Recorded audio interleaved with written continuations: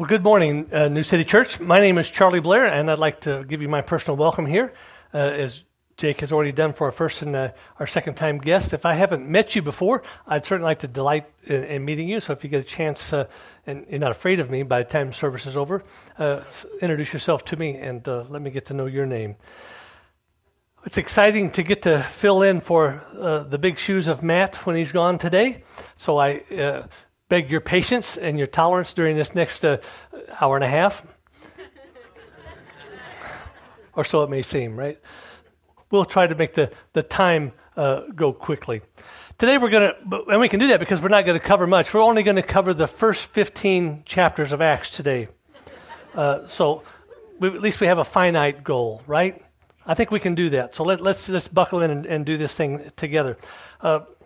First of all, let's open your Bibles to Acts chapter 1, and let's start working our way through this.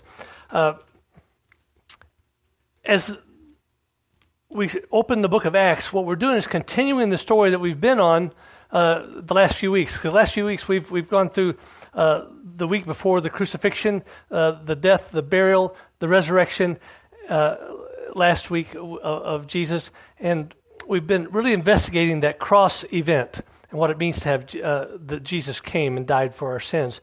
And today, we're going to continue that story. There is a next to that story. In fact, as we get to the book of Acts, we're going to discover three things. One is there's a continuity to the story. That Genesis and Revelation have something to do with the book of Acts. I don't know if you ever thought of that or not, but Acts is not a book that they just all of a sudden thought, oh, we need another New Testament book. It's the connection between what has happened to what will happen, and we'll see that. There's also a pattern to the story.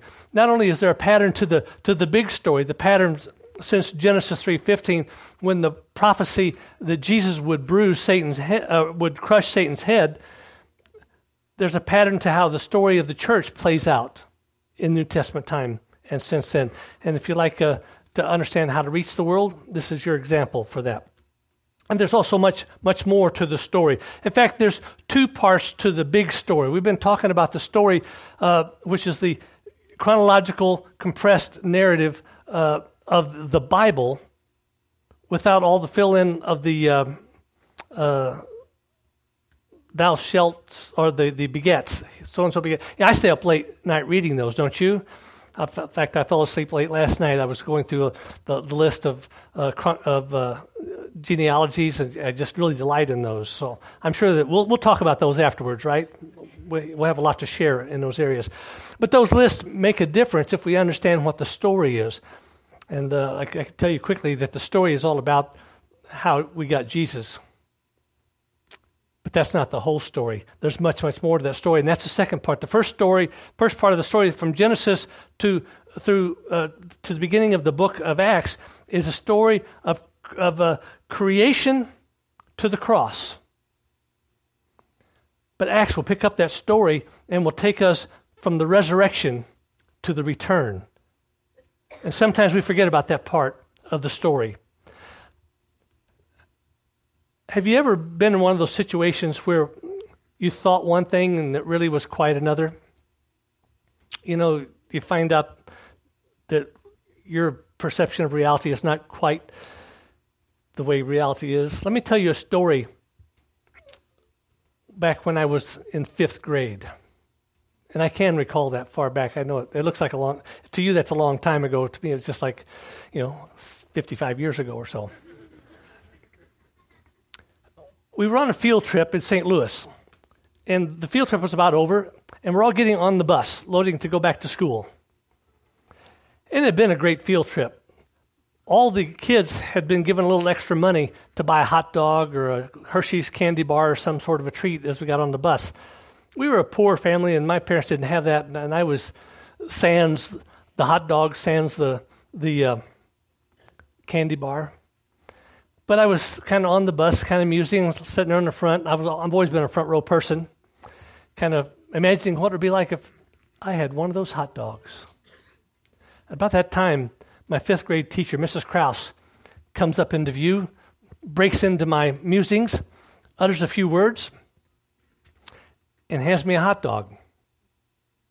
says, "Here, Charlie," utters a few more words, and walks off the bus. That's when I began to believe in prayer. My prayer was answered. The hot dog was soon gone. In just moments, Mrs. Krause returned. She looked me in the eye and she says, "Charlie, where's my hot dog?"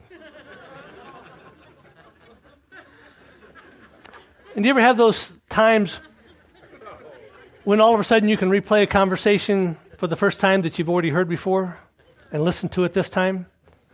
And I remember I could hear, "Here, Charles, I have to do something. Would you hold this until I return? I'll be right back." All I heard was, "Here's a hot dog, Charles." I was unprepared for Mrs. Krause's return. Now, she was graceful about it, not wise. She did that again later on with a Hershey bar. I don't know why she ever thought she could trust me. I enjoyed it too. But that's twice I was unprepared for her return. But you see, that's the situation we get into in the book of Acts. You see, the real controversy in the book of Acts, and even in the Gospels, it's not just about who Jesus was, it's about what he was going to do. That was his recognizable traits, so to speak. Acts is the practical outworking of the resurrection. Everything the disciples do in Acts is in complete harmony with what was written in our Old Testament. That's this part, the thick part. You may not have realized that, or you may not have ever even read that part, but it's this part that explains this part. And that's very, very important. Acts shares the impact continuing from the Gospels at the moment of the realization that this spoke about Christ, that all the events foretold, that all those crucifixion events were this, that they came to pass in Christ.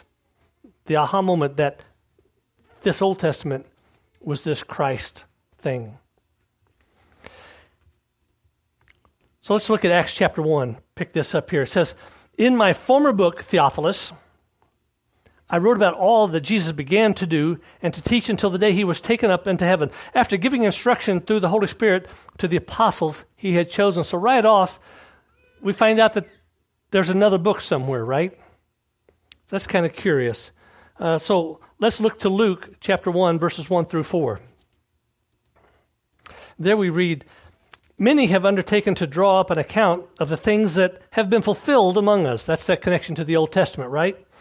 "Just as they were handed down to us by those who from the first were eyewitnesses," those who had seen the things of Jesus, "and the servants of the word. Therefore, since I myself have carefully investigated everything from the beginning, it seemed good also to me to write an orderly account for you, most excellent Theophilus, so that you may know the certainty of the things you have been taught." So there we see this Theophilus guy again. So what we're learning is that two things. First of all, we learn that God is faithful and you can trust him, right? Because he's showing in both of these accounts that he's writing down things that can be learned from Scripture and from eyewitnesses.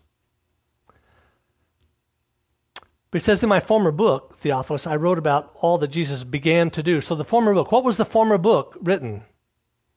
It was the Gospel of Luke, right? See, when this book was first met the scene 30 years or so after the events happened here in Acts, the Gospel of Luke and this work of Acts were one book. They were two scrolls, but they were one book. They weren't separated by the Gospel of John like they are in our Bibles. And so it was called Luke Acts. See, back then you wrote books on scrolls rather than printed them in books like that. They didn't just go with the copy machine, hit print and go. They had to go over to the sheep, rip off a piece of hide, cure it, and then write the book. And sheep are definite length, right? Even if you sew a few of them together, there's a practical length by which you can roll up and carry around and read. So books had a practical length. And whether you know it or not, many of the books of our Bible, the length of them is determined primarily by how much of this you could put onto a scroll. So, naturally, Luke writes one scroll, and then he writes another scroll, but he continues it, and that's what he's trying to say here. The first scroll says all that Jesus began to do, and the second scroll is going to tell us what next. And it says after this, verse 3 says, and after his suffering, he showed himself to these men and gave many convincing proofs that he was alive. He appeared to them over a period of 40 days and spoke about the kingdom of God. Here's my question to you. What proof does someone need at this point?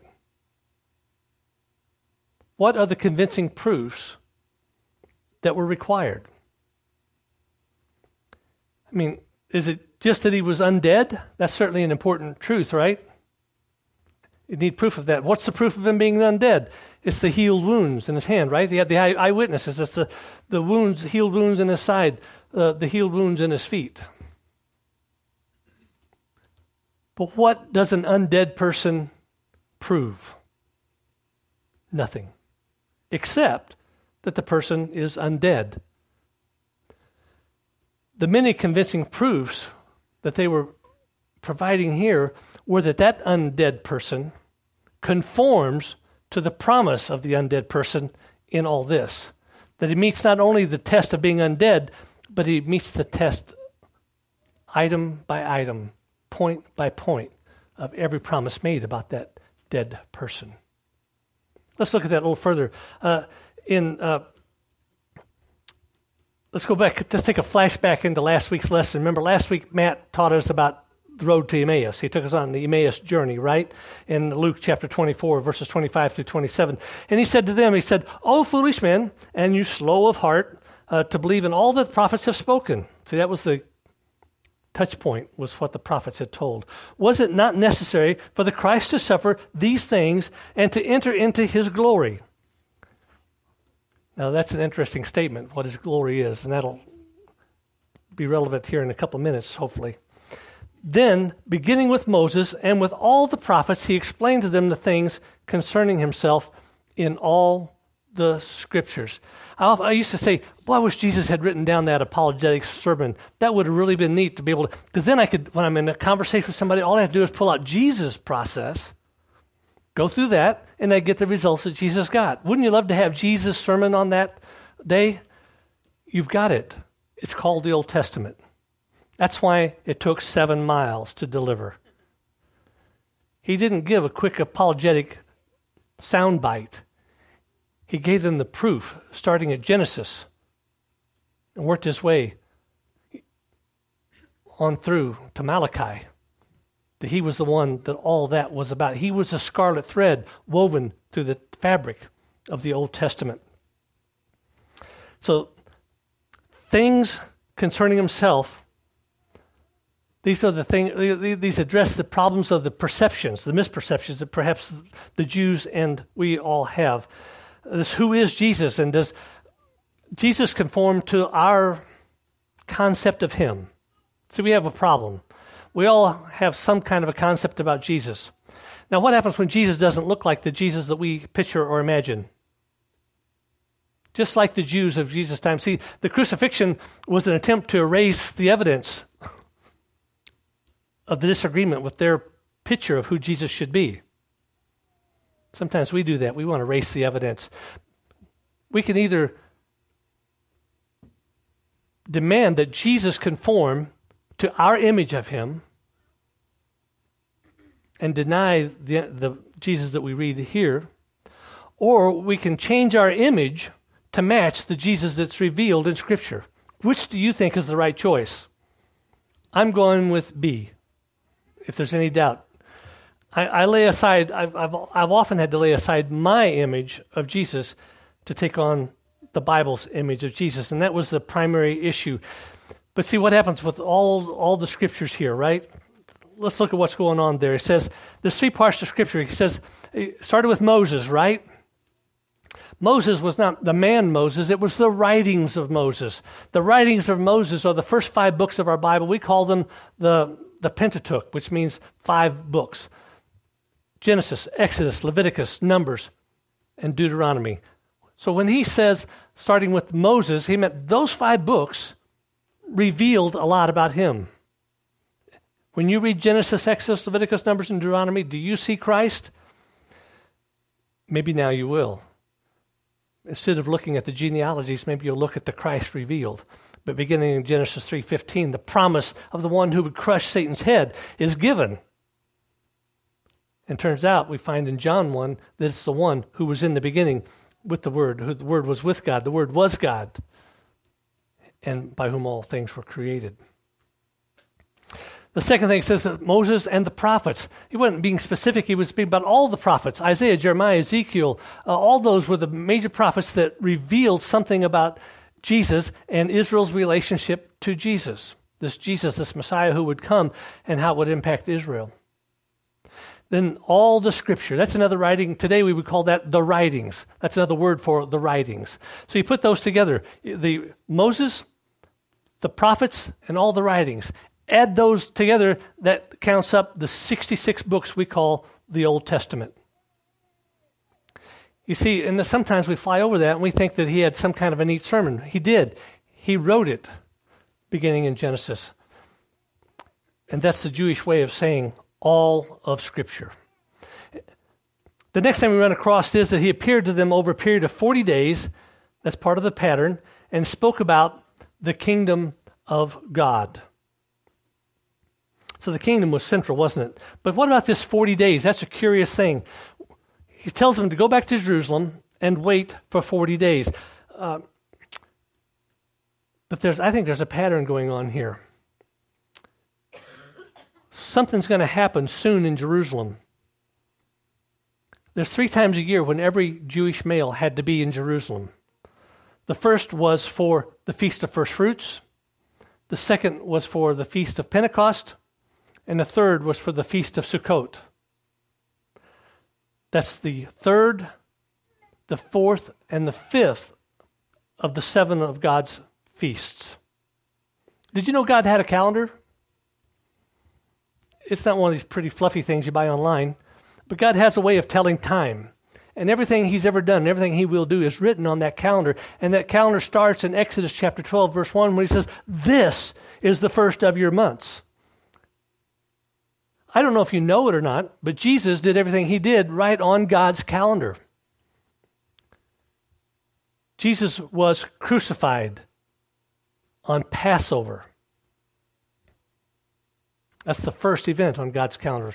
He was laid in the tomb on the Feast of Unleavened Bread. He was the one in whom there was no leaven. He was raised on the Feast of First Fruits, the first fruits offering from the dead, we're told. So if you look through Luke's eyes here as he writes the book of Luke Acts, he's looking at the pattern of God. And when he says, wait here for 40 days, what he's saying, the tension's building, you can hear that there's a crescendo of something very exciting getting ready to happen on God's calendar. Because at this point, from the Feast of First Fruits, about 50 days later is the Feast of Pentecost.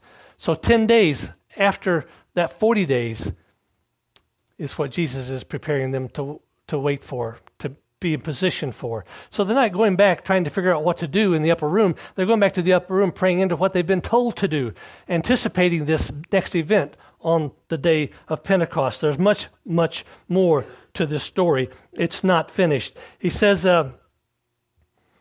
in fact, what we find out is Jesus was crucified. I told you Jesus was crucified on Passover, placed in the tomb during the Feast of Unleavened Bread, and raised again on the Feast of First Fruits. The point I want to make to you there is that God keeps his appointments. And we have many appointments with God. In Acts chapter 1, verse 11, it says, "Men of Galilee," this is when they've gone to the mountain with Jesus. This is on day 40. And the men are standing there looking into the sky, lost and bewildered one more time, because this Jesus that they thought they had figured out has left them again. Just about the time they had it figured out. It happened to crucifixion now again. But there's 10 days to Pentecost. How are we going to do Pentecost without Jesus? they get tapped on the shoulder. 2 angels. What are you guys doing? Don't you know, and they should know from this, that he's coming back the same way he left? Part 2. Jesus is coming back. So now they know, after hearing Jesus' words, they rush back to Jerusalem, to the city, and to begin preparing, because now they know it's only 10 days till next. And for them, the tumblers are starting to fall in place. It's starting to make some sense. For us,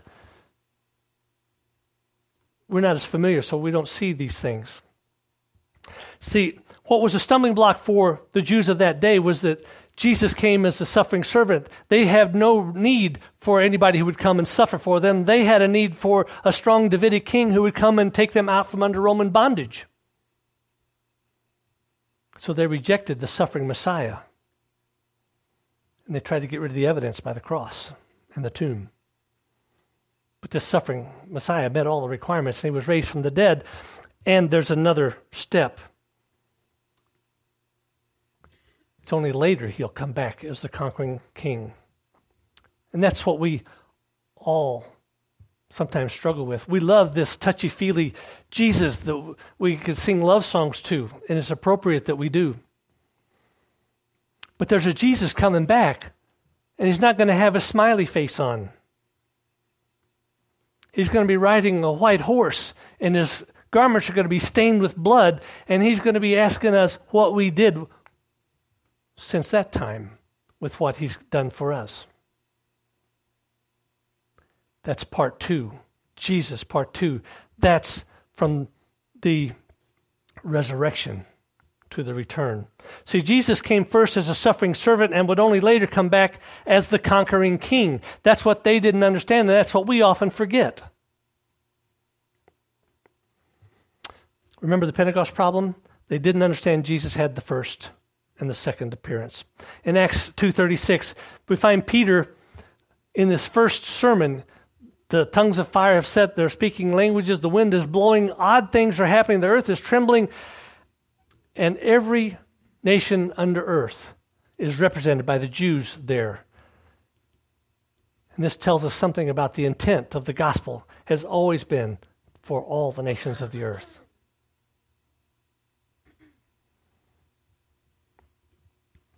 But Peter says these words to the crowd at the end of his sermon. He says, "Therefore, let all Israel be assured of this. God has made this Jesus both Lord and Christ." Both.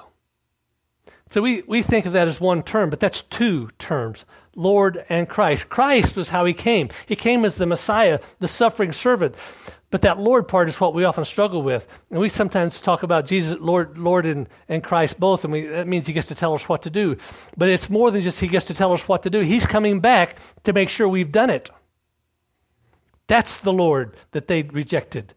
That's the Lord that they wanted, because when he comes back, they saw him coming back on feast number 7, which is the Feast of Sukkot, and that we call that the millennial reign. And they know when he comes back, everything's going to be put on order, and he'll be ruling with an iron scepter at that point. That's the Jesus we want to be ready for. The crucifixion and the resurrection assures us that he's coming back. He said, "I go to prepare a place for you, and if that's not so, I would have told you. But if I go, guess what? I'm coming back." Jesus is coming back. So there's 2 stages. There's both Lord, or the King, and Messiah. The King is ruler, and the Messiah, or the King is ruler, and the Messiah as Savior. In Acts 2:37, we read this. He says, "When the people heard this, they were cut to the heart. And they said, 'Men and brothers, what do we do?'" Because many people in this mob were the ones who had crucified him. And finally, the aha goes off that they made the wrong choice, and they conformed to their perception rather than conform their perception to this promise. What shall we do? So they had heard what God was saying to them, and they wanted to know what to do about it. Does that sound familiar? That's our two favorite New City questions, right? What's God saying to you and what are you going to do about it? That's our kairos language. That's the two important things that inform how we do anything we do here. If God hasn't said it, why would we do it? If God says it, why wouldn't we do it? A word from God implies a response, an action on our part. Let's continue on in this sermon. In Peter's second sermon in chapter 3 of Acts, verses 17 through 21, it says, "Now, brothers, I know that you acted in ignorance." And that's why Jesus said, "I forgive them. They don't know what they're doing. As did your leaders. But this is how God fulfilled what he had foretold through all the prophets, saying his Christ would suffer." In other words, he conformed to the pattern of his word, of his promises. "Repent. Turn to God." See, repentance isn't feeling bad about your past life. It's not turning away from your past life. It's turning to God. With God in your full view, you've got nothing, you've got no room for anything else. Turn to God so that your sins may be wiped out and that the times of refreshing, this times of refreshing is another way of saying that seventh festival, that return, that millennial reign can happen. You say, "Charlie, are you sure about that?" That the times of refreshing may come from the Lord, that he may send the Christ. See, he's coming again. Who has been appointed. That's that calendar thing. God wrote these appointments on his calendar. That has been appointed for you, even Jesus. He must remain in heaven until the time comes for God to restore everything. That's the millennial kingdom, as he promised long ago through his prophets. Jesus is coming back. The meaning of times of refreshment is that seventh festival. Working through Palm Sunday, 2 weeks ago? We find something unusual on Palm Sunday. As Jesus came in, he was riding on a donkey. That was very symbolic. Next time he rides on a horse. Donkey means peace. Horse means war. But all the people see him, and they sing the hosannas, and they wave the palm branches, and they lay them down, they lay their coats down. They're celebrating the wrong festival. That's not Pentecost or a Passover. They're celebrating Sukkot. Because they saw their Messiah, they skipped the next 3 feasts and went straight to Sukkot. They understood that correctly. Jesus was the Lord of Sukkot, the Lord of the 1,000-year reign. But they had their calendars wrong. They didn't understand the suffering servant Jesus had to come first. So they crucified the evidence.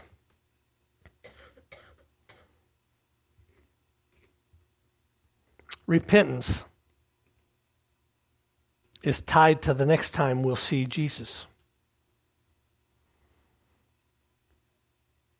In Acts 3:18 it says, "But this is how God fulfilled what he had foretold through all the prophets, saying that his Christ would suffer."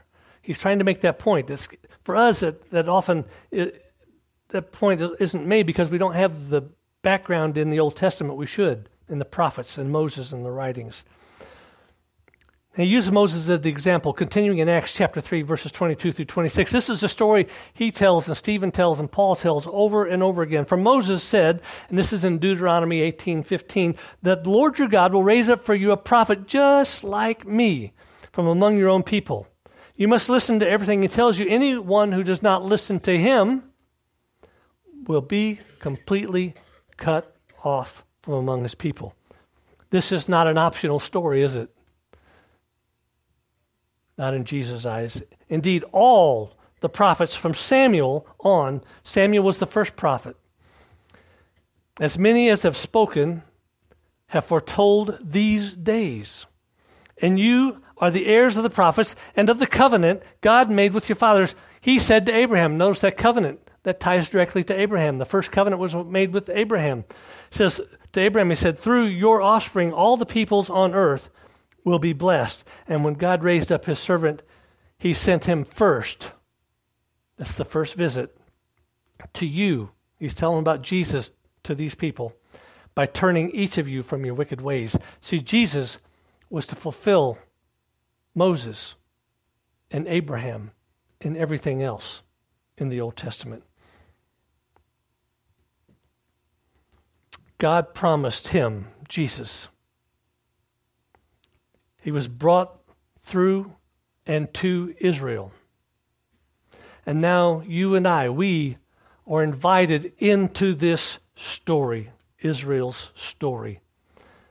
The first visit was to prepare us for the second. Let's go back to Acts chapter 1, verses 7 and 8, because there's a neat pattern here as well. See how this story is supposed to progress in Acts. In fact, this is the outline for the book of Acts. He said to them, "It's not for you to know the times or dates of the Father has set." In other words, every moment is rushing toward the return of Jesus by his own authority, "but you will receive power when the Holy Spirit comes on you, and you will be my witnesses into Jerusalem and into all Judea and Samaria and to the ends of the earth." This is exactly how the story progresses through Acts. The pattern is walked out. Jerusalem, Judea, Samaria, and to the ends of the earth. Chapter 1, we find them waiting for the Spirit to move. In chapter 2 through 8, we see the struggle as Israel is brought to faith in Messiah. And these struggles are the model for our struggles. Chapter 7, we see Saul, the prolific author of the New Testament, now giving assent to the murder of the first martyr. In chapter 8, we see the gospel moving from Jerusalem out of Judea into Samaria, the half-breeds of Israel, where God's beginning to restore Israel. In chapter 9, Paul has a personal encounter with Jesus that changes his life entirely, and he goes from persecutor to a proponent of the gospel. In chapter 10, Peter's confronted, and his Jewishness is confronted, and finally he is sent to the Gentile Cornelius. In chapter 13, Paul is sent off as the apostle to the Gentiles. We're the Gentiles, by the way, those who weren't familiar with the early part of the story necessarily. And Paul teaches them the God story. In chapter 14, we finally find a presentation to a Gentile group that don't know anything about the story, and it's a little different. He begins to deal sequentially with those who are far off. It's interesting. The resurrection is the proof of the fulfillment of the first and the proof that the second will soon follow. Let that soak in. The resurrection is Christ's guarantee that he's coming again, isn't it? So how do folks in Acts respond to this message? I see 6 ways they respond. And these are ways that we need to consider. I need you to identify where you are in this response in your life to Christ. All of us are somewhere in this journey. There's 6 common elements. First, we hear. You have to hear the gospel. We have to believe what we've heard. And we believe based on the promises. We repent. That means we turn to God, right? That we heard that. We are to be baptized. We had baptism in the first service. We had dedication in this service. We'll have baptism again next week and in the third service today. And we have to receive the Holy Spirit. That's the gift of God through baptism. Those two can be switched around in order. We see both orders, them in either order in the book of Acts. Then we have to walk it out. And that means live a life that anticipates the return. We're all somewhere in that list. What does the next step of your story with Jesus look like? What do you need to do to step into the bigger story? See, here's the crux. The events that we're reading here in the book of Acts are now 2,000 years in the rearview mirror of history. Does that tell you that Jesus is coming soon? It does me. Don't be with Jesus like I was with Mrs. Krause, unprepared for her return. I guarantee you the consequences are much more severe. So what do you need to do to be prepared? You've got 2 choices. You can follow this list and respond to Jesus so that when he returns, then he'll invite you into the air to get and file behind him and return with him to rule and to reign to all the things he restores. I go with option 1. Option 2 is you resist and rebel. You'll remain here, but you will bow the knee, and your tongue will confess, even if through gritted teeth. Jesus is Lord. See, that's the story. That's your story. That's my story. And it's all wrapped up in God's story.